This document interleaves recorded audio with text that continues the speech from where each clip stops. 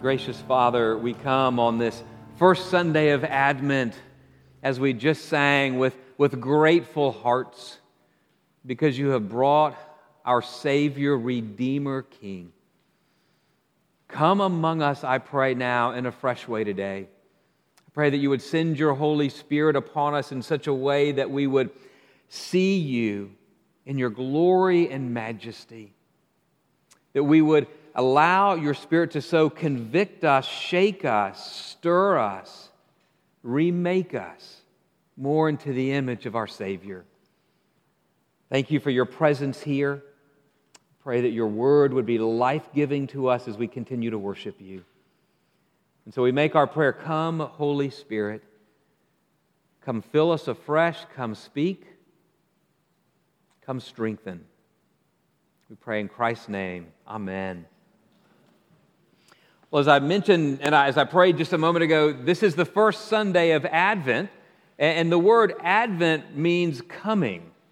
And you know, we've been spending a lot of time this fall in the Old Testament in the book of Exodus, and what we find, you know, frankly, Genesis all the way through the Old Testament, is there is a growing longing, a growing anticipation that the Savior, the Redeemer King would come.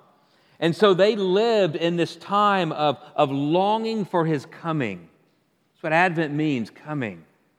Well, we're on the other side of that, aren't we? We live on the other side of the cross. And so when we enter into this season of Advent, we also come with an anticipation.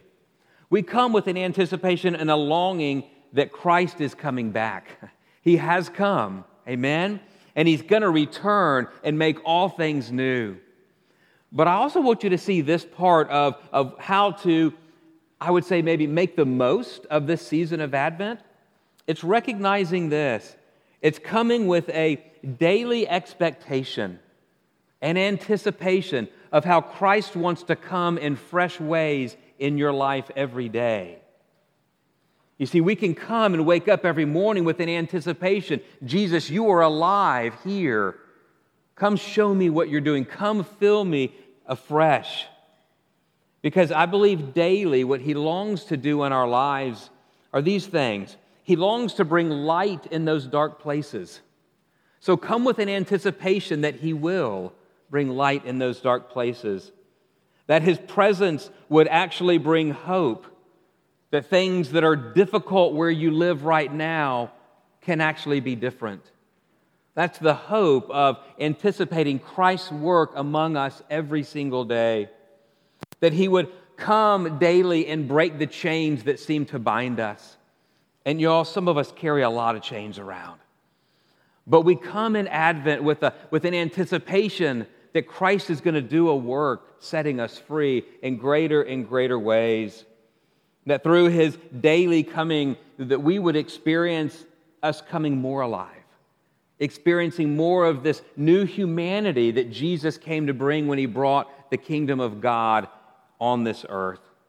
So that's a setup of how to lean into this season of Advent. Come with an anticipation, not just for Christ's return. We need to long for that, but an anticipation of what He wants to do in your life every single day. Well, as I step back to think about what would be the theme, Lord, of this season of Advent for us at St. Andrews, and two words came to mind pretty quickly. Hope restored. Hope restored.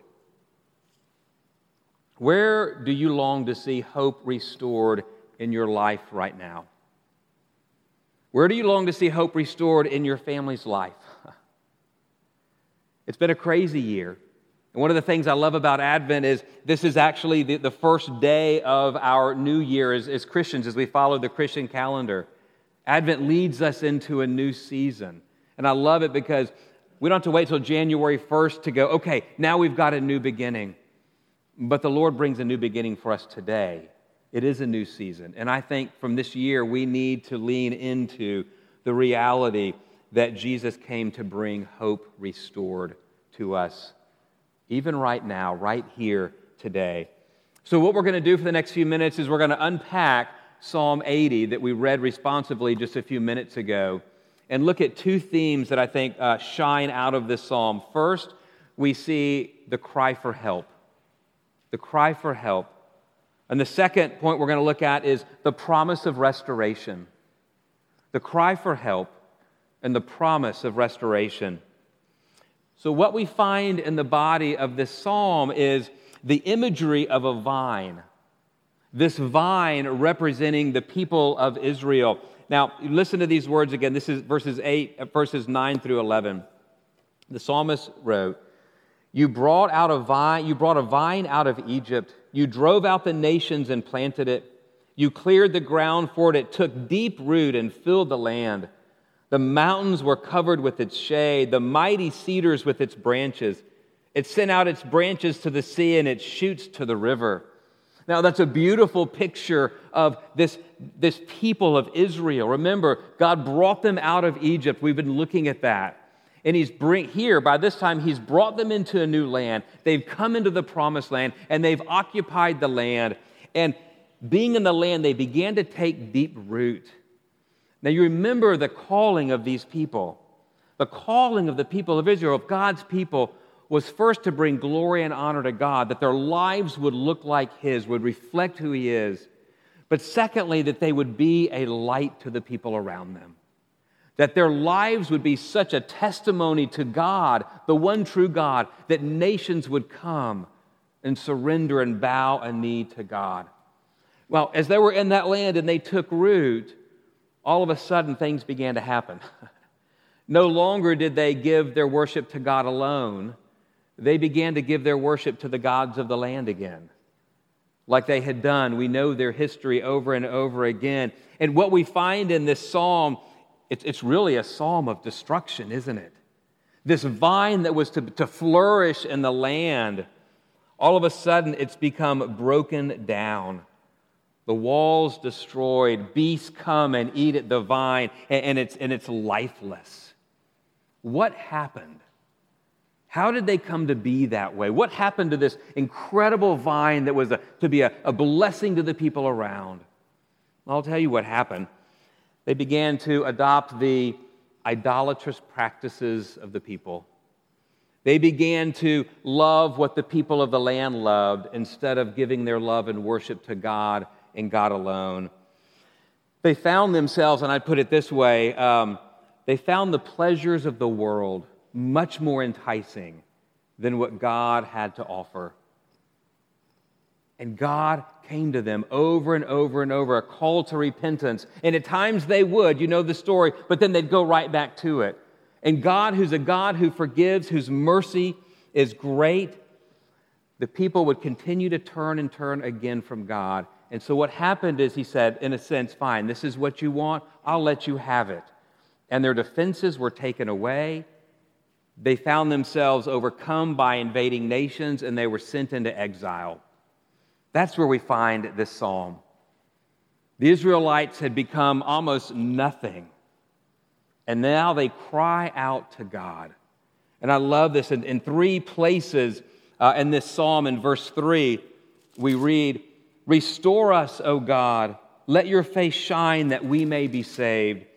Then in verse 7 again, Restore us, O God of hosts, let your face shine that we may be saved. And then again in verse 19, Restore us, O Lord God of hosts, let your face shine that we may be saved. You know, it's interesting that they cried out to the God that they had forsaken. But they came to realize there was nobody else to cry out to. There was nobody else who could do something about the plight that we find ourselves in. But it's interesting, this word where they cried out, Restore us. That word can also be translated, Turn us again. Turn us again. In their cry, what we're seeing is this. They are recognizing their sin. And they're recognizing that they've gotten themselves in a place that they cannot get out of. And they cry out to God and they say, Turn us again. One of the things we see them recognizing is this. While their external circumstances were pretty horrendous, they had been taken into exile, what they realized is the greatest need wasn't that their circumstances changed. Their greatest need was that their heart changed. You see, they saw the problem not out there, but in here. And they cried out to God, turn us again. We need you to do something that we cannot do. This is where we see this cry for help. I don't know about you, but I've noticed this lately in my own life is my cries for help lately have been, God, change my circumstances. 2020 has been a crazy year, to say the least. And I think more people have been crying out to God, even those who don't believe in God, crying out to God that if there's somebody there, you know. And so often, honestly, for me, it's change this situation, change this circumstance. But what I realize is this: those circumstances might change, they might not change. But what can change is my heart. And friends, that's what God is getting at. It's what He's getting at in the psalm. It's what He's always getting at, our hearts. Yes, our circumstances matter, but God does a much deeper work in our hearts. You see, stress, pressure, difficult times, they have a way of exposing what's in our hearts, don't they? I'm sure you've seen things in your heart exposed that you really haven't liked over this past year. They have a way of exposing broken places in our lives. So let me ask you this question: where do you long to see restoration? Where do you long to see restoration today? Is it in a broken relationship that you have with someone? Is it a conflict that you have with a friend that you long to see be restored? Is it a distance in your marriage? You know it's not the way you want it to be. You long for it to be better. You don't know what to do. You cry out to God, come restore. Maybe it's family. Some of us were with family over Thanksgiving, others were not. But I still recognize this: every family has dynamics. And they're not always pretty. Maybe your cry is, God, restore our family. Maybe some of your cries are, restore the painful hurt of my past. God, would you bring renewal from what I've experienced in the past? You see, we all cry out, don't we? So here's the thing we need to see. We cry out because we know we have a need. We know that we may not say the word restoration, but we know that we're broken and we need to be restored. We need to be restored. Do you know why? Because sin destroys. Sin destroys. Sin destroys our relationship with God. It fractures it. It destroys our relationship with one another. It destroys our own lives.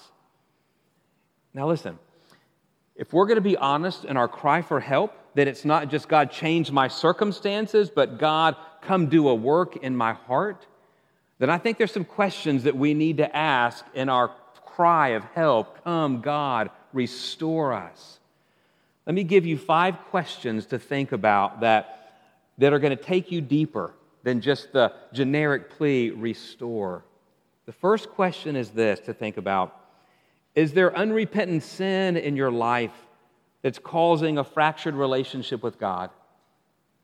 Is there something in your life that's unrepentant, but you see it cause a fractured relationship with God? Lean into it. Don't run from it. God is wanting to restore and renew. Second question: where have you adopted practices of the culture at the expense of your relationship with God? Where have you adopted practices of the culture around us at the expense of your relationship with God? You know, we look a whole lot like the world around us, but we are to look like our God. We are to be a people holy and set apart, not these perfect people putting on a great facade so that everyone around us thinks we're good. No, it's what I called humble boldness, that we would walk in humility looking like Christ. Then, friends, we become attractive to the people around us. But where have you adopted ways of the culture that you've taken on at the expense of your relationship with God? Here's the third question: are there things that you're doing that are contributing to a fractured friendship? Are there things that you are doing that have contributed to a broken relationship? Ask God to take you down that road. Open your eyes to see. Here's the fourth question. Are you living out of guilt and shame because you've chosen not to receive the forgiveness that is yours in Christ? Friends, I think there are too many people, Christians, followers of Jesus, walking around today, with these chains on of guilt and shame that we just can't shed. No, what Jesus is calling us to is lean into what is already ours in Christ. Lean into the fact that you are forgiven. And the last question is this: are you living out of the lies of the enemy instead of the truth of who God says you are? Are you living out of the lies of the enemy instead of the truth of who God says you are? Take those. Get with the Lord. Make your cry, restore me, take me, release me, so that I can be freed. I mentioned a minute ago, we all cry for help. But the question we've got to look at is, who are you crying out to? What are you crying out to? Who are you looking to take the pressure off, take the edge off, make it easier? What the Israelites show us in this psalm is they cried out to the one true God. They knew that nothing around them was going to pay off. They tried it all. Guess what? I've tried a lot of things too. And I look at y'all, you have too. They don't pay off. But the Israelites say, no, we're crying out to the one true God. And I love it at the beginning of the psalm. The psalmist says, give ear, O shepherd of Israel. They came to the place as they cried out to God. They knew that God had not closed his ears off to them. Friends, I want you to know this morning, he's not closed his ears off to you either. It doesn't matter what you've done, what road you've gone down. His ears are not closed off. His ears are open, and he wants you to cry out. Because when you do, then you will begin to experience his restorative grace. And friends, that's the hope. When we cry out to God, he's not distant and silent. He is right there, and he listens. You see, this is where we begin to see the promise of restoration. God hears our cries, and he brings the promise of restoration. Look at Psalm 80, verses 17 through 19. Here's what we read. But let your hand be on the man of your right hand, the Son of Man whom you've made strong for yourself. Then we shall not turn back from you. Give us life, and we will call upon your name. Restore us, O Lord God of hosts. Let your face shine that we may be saved. I love that last statement that the psalmist made. Let your face shine that we may be saved. Do you know where that comes from? Aaron's blessing in Numbers. They knew that. Listen to these words. The Lord bless you and keep you. The Lord make his face to shine upon you and be gracious to you. The Lord lift up his face upon you and give you peace. They knew that if the Lord's face shined upon them, that's all they needed, because they were living under the delight of God. And so in their cry, we see this hope, this promise of restoration. I love this phrase, this passage, because their hope was that God would turn, as he says, this Son of Man, Israel, back and make them strong again. So what they were saying,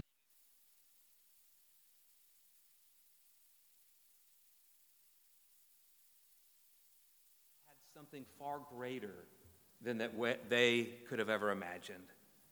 You see, do you know who the Son of Man really is?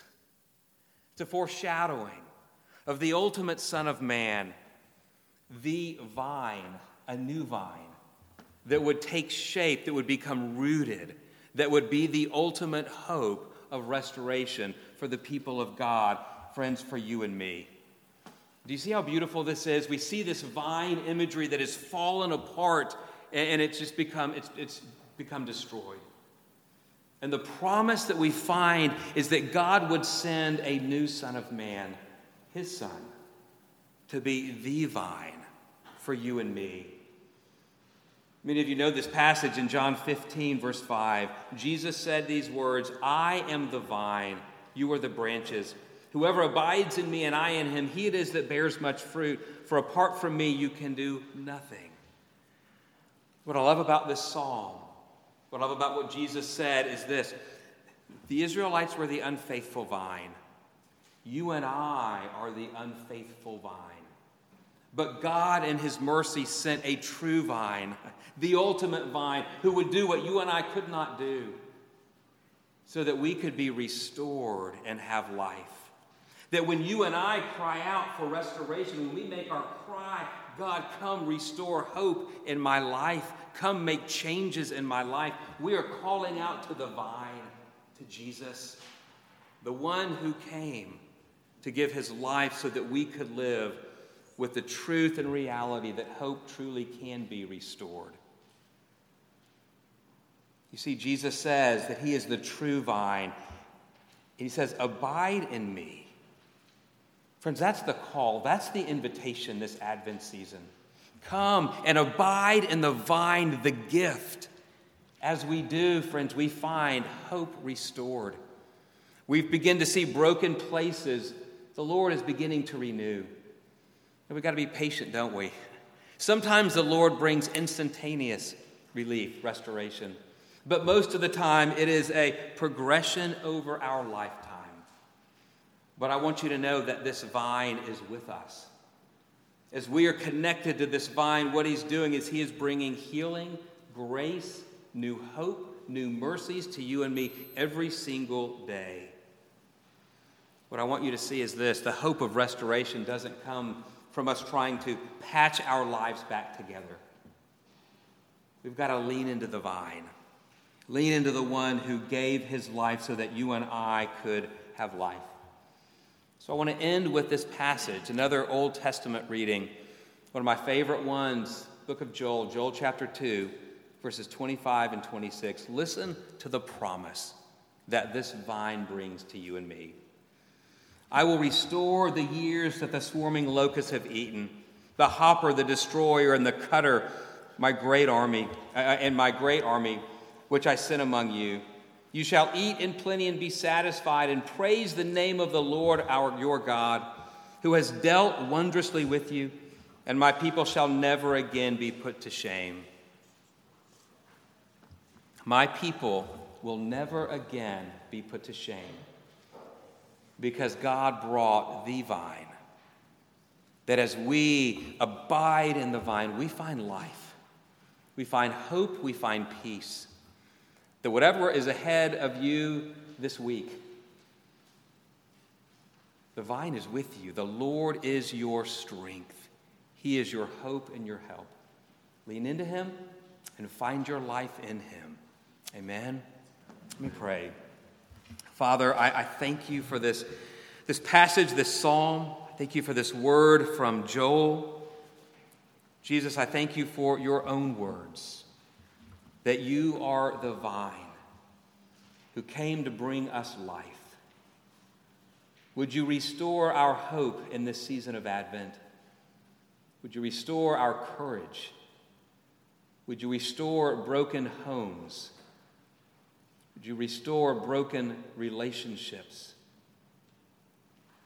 Would you restore peace to this country? Lord, give us boldness in our prayers to know that you are the restorer of all things. And Father, I pray for those even here right now who are battling illness. I pray for restoration.